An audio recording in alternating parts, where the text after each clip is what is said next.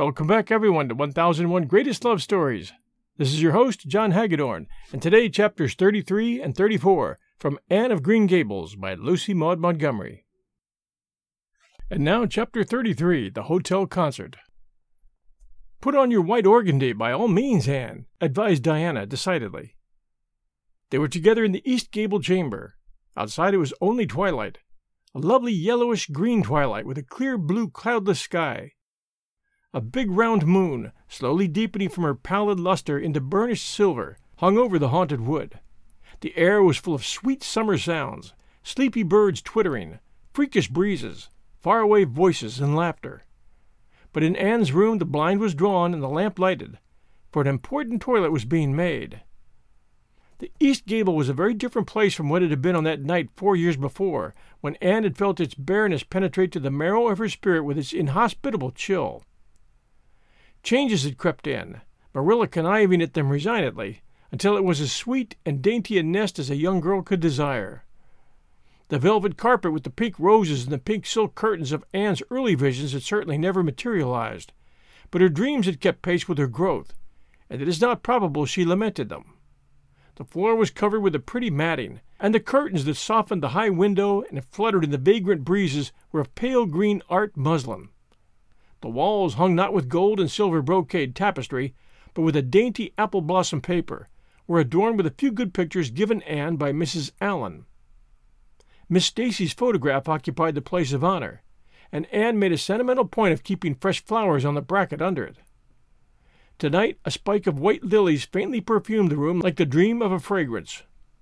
There was no mahogany furniture, but there was a white-painted bookcase filled with books, a cushioned wicker rocker, a toilet table befrilled with white muslin, a quaint gilt-framed mirror with chubby pink cupids and purple grapes painted over its arched top that used to hang in the spare room, and a low white bed.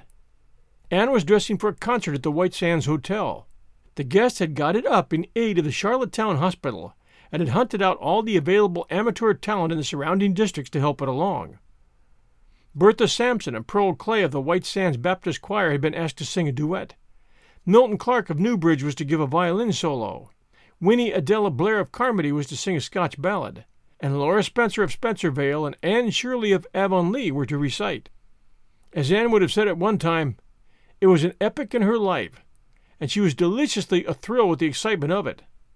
Matthew was in the seventh heaven of gratified pride over the honor conferred on his Anne, and Marilla wasn't far behind, although she would have died rather than admit it, and said she didn't think it was very proper for a lot of young folks to be gadding over to the hotel without any responsible person with them. Anne and Diana were to drive over with Jane Andrews and her brother Billy in their double-seated buggy, and several other Avonlea girls and boys were going too.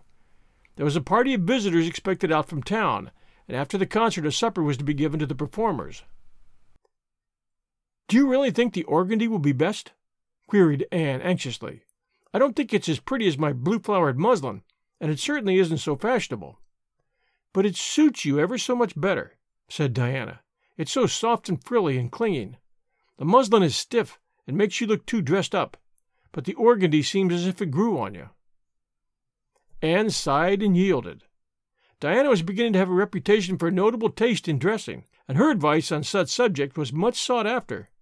She was looking very pretty herself on this particular night in a dress of the lovely wild rose pink for which Anne with her red hair was forever debarred, but she was not to take any part in the concert, so her appearance was of minor importance.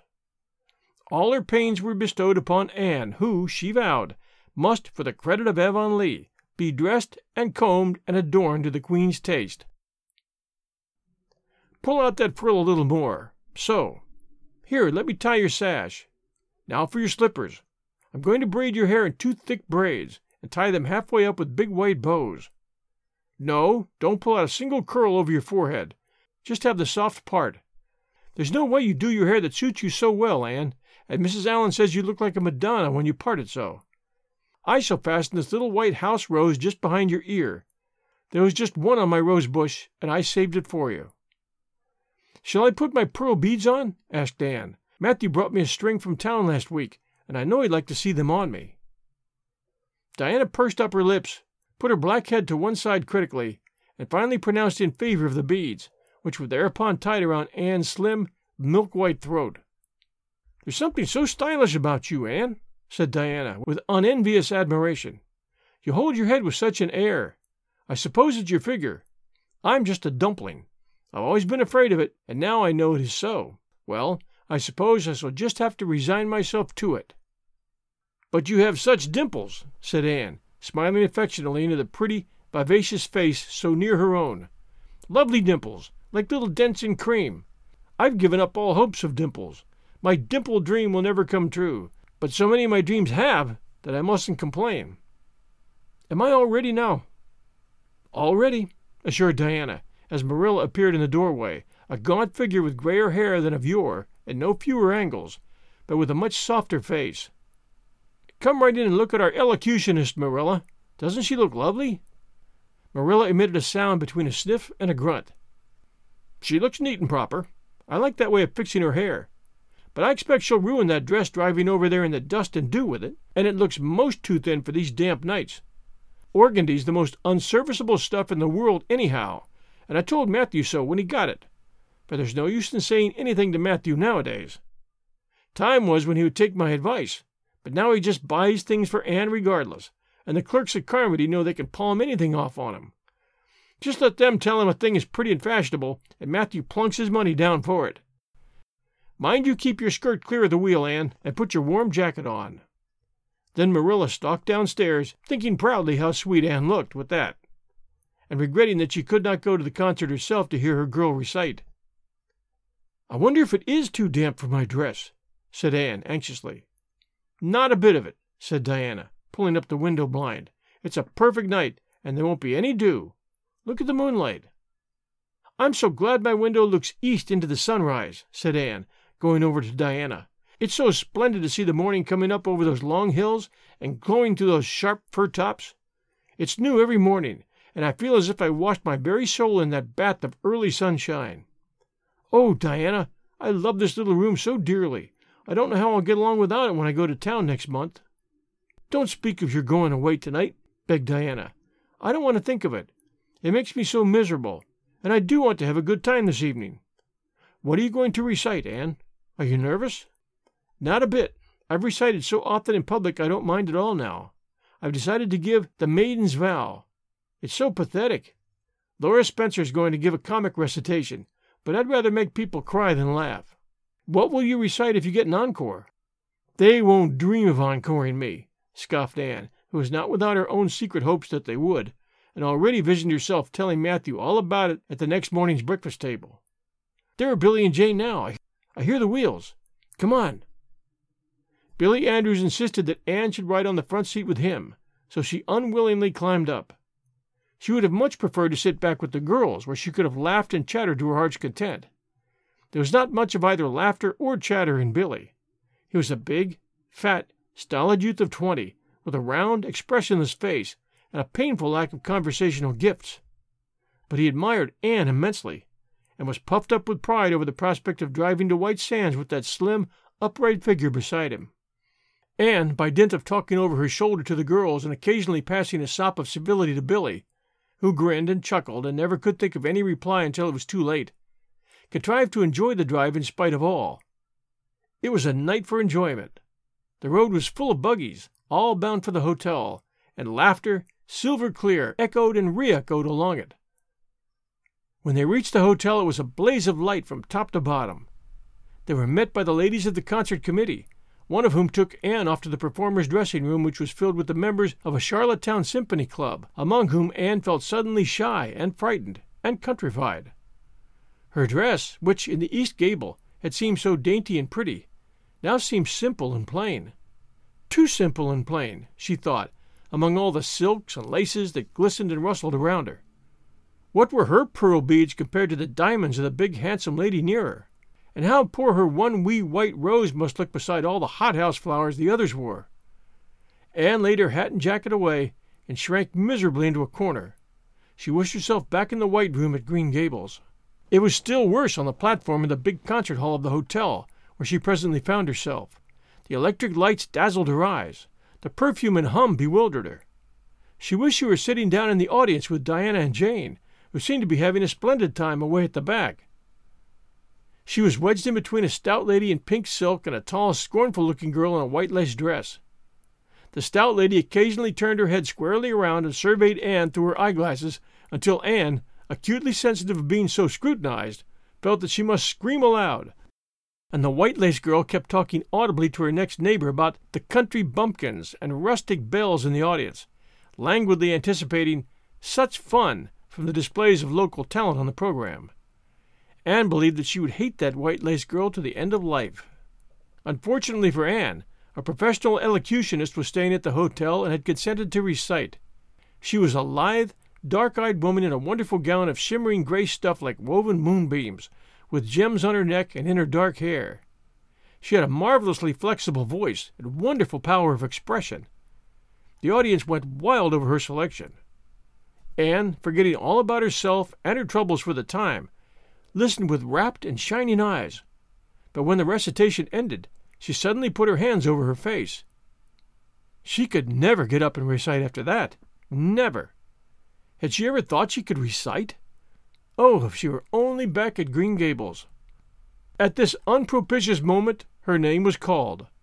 Somehow Anne, who did not notice the rather guilty little start of surprise the white lace girl gave, and would not have understood the subtle compliment implied therein if she had, got on her feet and moved dizzily out to the front. She was so pale that Diana and Jane, down in the audience, clasped each other's hands in nervous sympathy. Anne was the victim of an overwhelming attack of stage fright. Often as she had recited in public, she had never before faced such an audience as this, and the sight of it paralyzed her energies completely. Everything was so strange, so brilliant, so bewildering. The rows of ladies in evening dress, the critical faces, the whole atmosphere of wealth and culture about her. Very different this from the plain benches at the debating club, filled with the homely, sympathetic faces of friends and neighbors. These people, she thought, would be merciless critics. Perhaps, like the white lace girl, they anticipated amusement from her rustic efforts. She felt hopelessly, helplessly ashamed and miserable. Her knees trembled, her heart fluttered, a horrible faintness came over her. Not a word could she utter, and the next moment she would have fled from the platform, despite the humiliation which, she felt, must ever after be her portion if she did so. But suddenly, as her dilated, frightened eyes gazed out over the audience, she saw Gilbert Blythe away at the back of the room, bending forward with a smile on his face, a smile which seemed to Anne at once triumphant and taunting. In reality, it was nothing of the kind. Gilbert was merely smiling with appreciation of the whole affair in general, and of the effect produced by Anne's slender white form and spiritual face against a background of palms in particular. Josie Pye, whom he had driven over, sat beside him, and her face certainly was both triumphant and taunting. But Anne did not see Josie, and wouldn't have cared if she had. She drew a long breath and flung her head up proudly, courage and determination tingling over her like an electric shock. She would not fail before Gilbert Blythe. He should never be able to laugh at her, never. Her fright and nervousness vanished, and she began her recitation, her clear, sweet voice reaching to the farthest corner of the room without a tremor or a break. Self-possession was fully restored to her, and in the reaction from that horrible moment of powerlessness, she recited as she had never done before. When she finished, there were bursts of honest applause. Anne, stepping back to her seat, blushing with shyness and delight, found her hand vigorously clasped and shaken by the stout lady in pink silk. "My dear, you did splendidly," she puffed. "I've been crying like a baby. Actually, I have. They're encoring you. They're bound to have you back." "Oh, I can't go," said Anne confusedly. "But yet I must, or Matthew will be disappointed. He said they would encore me." "Then don't disappoint Matthew," said the pink lady, laughing. Smiling, blushing, limpid-eyed, Anne tripped back and gave a quaint, funny little selection that captivated her audience still further. The rest of the evening was quite a little triumph for her.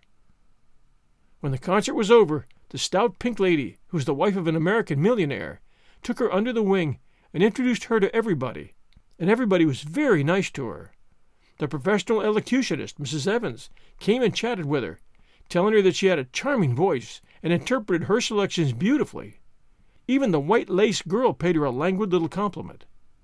They had supper in the big, beautifully decorated dining room. Diana and Jane were invited to partake of this also, since they had come with Anne, but Billy was nowhere to be found, having decamped in mortal fear of some such invitation. He was in waiting for them with the team, however, when it was all over, and the three girls came merrily out into the calm, white moonshine radiance. Anne breathed deeply and looked into the clear sky beyond the dark boughs of the firs. Oh, it was good to be out again in the purity and silence of the night.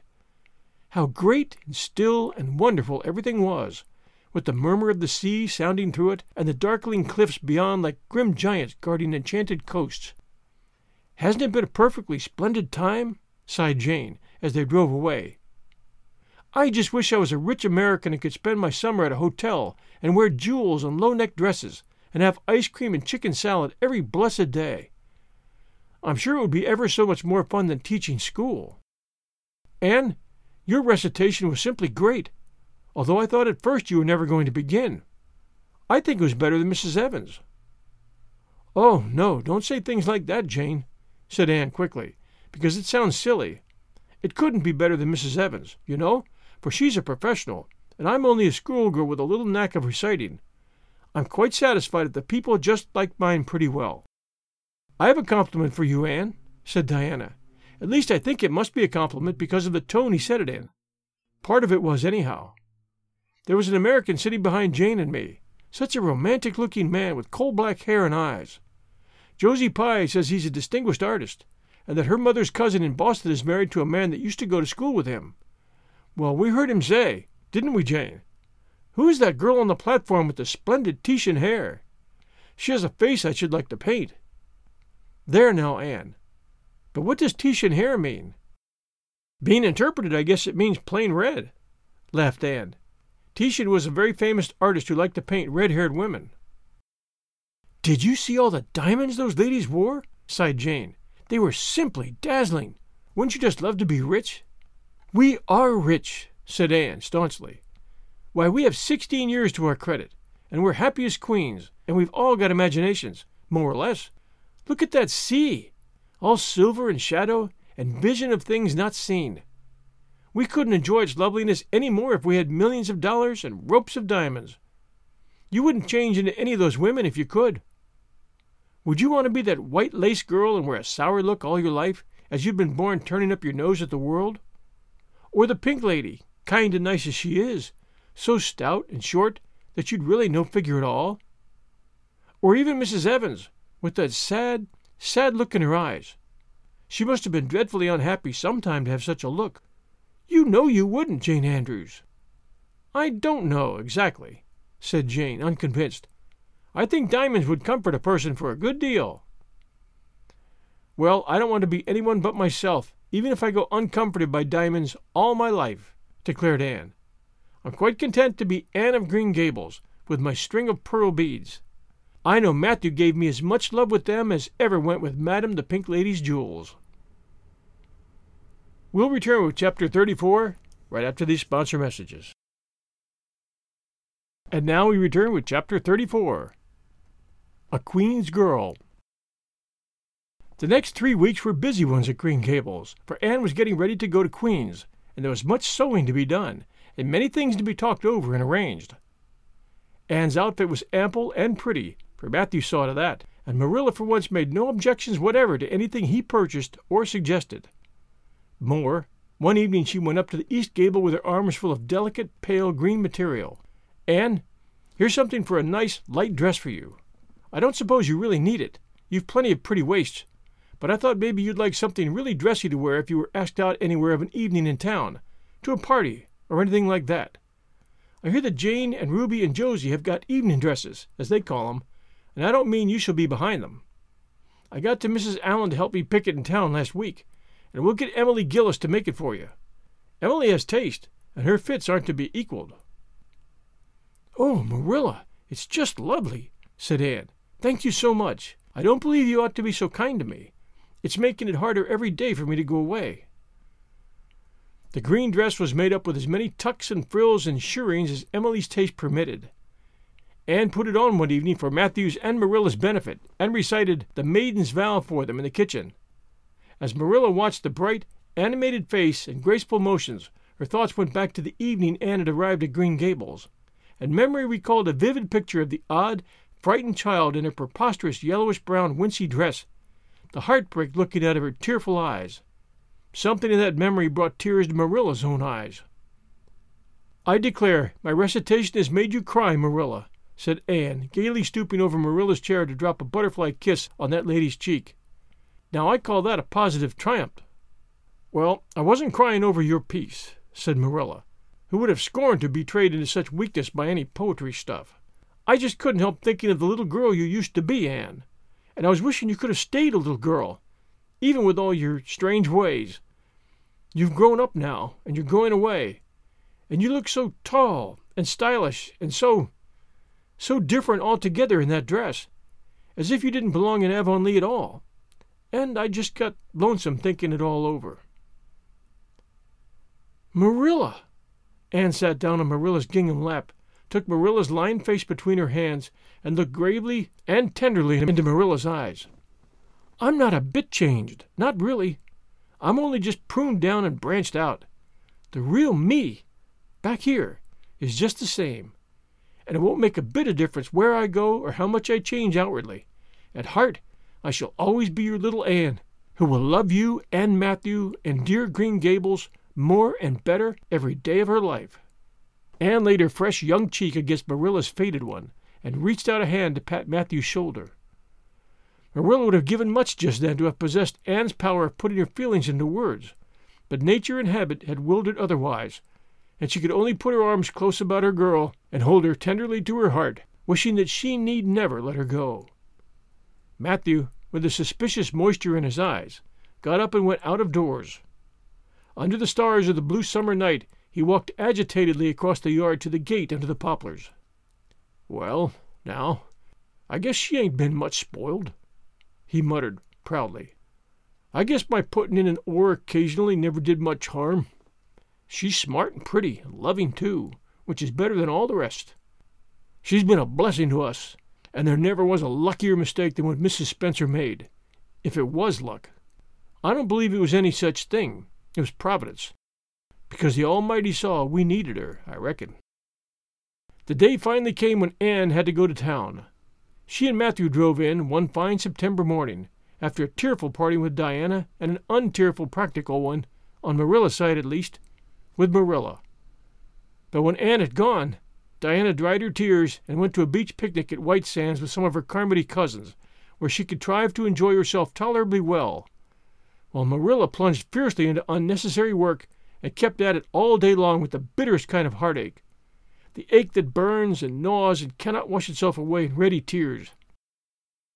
But that night, when Marilla went to bed, acutely and miserably conscious that the little gable room at the end of the hall was untenanted by any vivid young life, and unstirred by any soft breathing, she buried her face in her pillow and wept for her girl in a passion of sobs that appalled her when she grew calm enough to reflect how very wicked it must be to take on so about a sinful fellow creature. Anne and the rest of the Avonlea scholars reached town just in time to hurry off to the academy. That first day passed pleasantly enough in a whirl of excitement, meeting all the new students, learning to know the professors by sight, and being assorted and organized into classes. Anne intended taking up the second-year work, being advised to do so by Miss Stacy. Gilbert Blythe elected to do the same. This meant getting a first-class teacher's license in 1 year instead of 2, if they were successful, but it also meant much more and harder work. Jane, Ruby, Josie, Charlie, and Moody Spurgeon, not being troubled with the stirrings of ambition, were content to take up the second-class work. Anne was conscious of a pang of loneliness when she found herself in a room with 50 other students, not one of whom she knew, except the tall, brown-haired boy across the room, and knowing him in the fashion she did not help her much, as she reflected pessimistically. Yet she was undeniably glad that they were in the same class. The old rivalry could still be carried on, and Anne would hardly have known what to do if it had been lacking. "I wouldn't feel comfortable without it," she thought. "Gilbert looks awfully determined. I suppose he's making up his mind, here and now, to win the medal. What a splendid chin he has! I never noticed that before. I do wish Jane and Ruby had gone in for first class, too. I suppose I won't feel so much like a cat in a strange garret when I get acquainted, though. I wonder which of the girls here are going to be my friends. It's really an interesting speculation. Of course, I promised Diana that no Queen's girl, no matter how much I liked her, should ever be as dear to me as she is. But I've lots of second-best affections to bestow. I like the look of that girl with the brown eyes and the crimson waist. She looks vivid and red-rosy. There's that pale, fair one gazing out of the window. She has lovely hair, and looks as if she knew a thing or two about dreams. I'd like to know them both, know them well, but just now I don't know them, and they don't know me, and probably don't want to know me particularly. Oh, it's lonesome. It was lonesomer still when Anne found herself alone in her hall bedroom that night at twilight. She was not to board with the other girls, who all had relatives in town to take pity on them. Miss Josephine Barry would have liked to board her, but Beechwood was so far from the academy that it was out of the question. So Miss Barry hunted up a boarding house, assuring Matthew and Marilla that it was the very place for Anne. "The lady who keeps it is a reduced gentlewoman," explained Miss Barry. "Her husband was a British officer, and she is very careful what sort of boarders she takes. Anne will not meet with any objectionable persons under her roof. The table is good, the house is near the academy, in a quiet neighborhood." All this might be quite true, and indeed proved to be so, but it did not materially help Anne in the first agony of homesickness that seized upon her. She looked dismally about her narrow little room, with its dull-papered, pictureless walls, its small iron bedstead and empty bookcase, and a horrible choke came into her throat as she thought of her own white room at Green Gables, where she would have the pleasant consciousness of a great green still outdoors, of sweet peas growing in the garden, and moonlight falling on the orchard, of the brook below the slope, and the spruce boughs tossing in the night wind beyond it, of a vast starry sky, and the light from Diana's window shining out through the gap in the trees. Here there was nothing of this. Anne knew that outside of her window was a hard street, with a network of telephone wires shutting out the sky, the tramp of alien feet, and 1,000 lights gleaming on stranger faces. She knew that she was going to cry, and fought against it. "I won't cry. It's silly and weak. There's the third tear splashing down my nose. But there are more coming. I must think of something funny to stop them. But there's nothing funny except what is connected with Avonlea, and that only makes things worse. 4, 5. I'm going home next Friday, but that seems 100 years away. Oh, Matthew is nearly home by now, and Marilla is at the gate, looking down the lane for him. 6, 7, 8. Oh, there's no use in counting tears. They're coming in a flood presently. I can't cheer up. I don't want to cheer up. It's nicer to be miserable." The flood of tears would have come, no doubt, had not Josie Pye appeared at that moment. In the joy of seeing a familiar face, Anne forgot that there had never been much love lost between her and Josie. As a part of Avonlea life, even a Pye was welcome. "I'm so glad you came up," Anne said sincerely. "You've been crying," remarked Josie, with aggravating pity. "I suppose you're homesick. Some people have so little self-control in that respect. I have no intention of being homesick, I can tell you. Town's too jolly after that poky old Avonlea. I wonder how I ever existed there so long. You shouldn't cry, Anne. It isn't becoming, for your nose and eyes get red, and then you seem all red. I had a perfectly scrumptious time in the academy today. Our French professor is simply a duck. His mustache would give you kerwallops of the heart. Have you anything edible around, Anne? I'm literally starving." "Ah, I guessed likely Marilla'd load you up with cake. That's why I called round. Otherwise I'd have gone to the park to hear the band play with Frank Stockley. He boards the same place as I do, and he's a sport. He noticed you in class today, and asked me who the red-headed girl was. I told him you were an orphan that the Cuthberts had adopted, and nobody knew very much about what you'd been before that." Anne was wondering if, after all, solitude and tears were not more satisfactory than Josie Pye's companionship when Jane and Ruby appeared, each with an inch of Queen's color ribbon, purple and scarlet, pinned proudly to her coat. As Josie was not speaking to Jane just then, she had to subside into comparative harmlessness. "Well," said Jane with a sigh, "I feel as I'd lived many moons since the morning. I ought to be home studying my Virgil. That horrid old professor gave us 20 lines to start in on tomorrow. But I simply couldn't settle down to study tonight, Anne. Methinks I see the traces of tears. You've been crying. Do own up. It will restore my self-respect, for I was shedding tears freely before Ruby came along. I don't mind being a goose so much if somebody else is goosey too. Cake? You'd give me a teeny piece, wouldn't you? Thank you. It has the real Avonlea flavor. Ruby, perceiving the Queen's calendar lying on the table, wanted to know if Anne meant to try for the gold medal. Anne blushed and admitted she was thinking of it.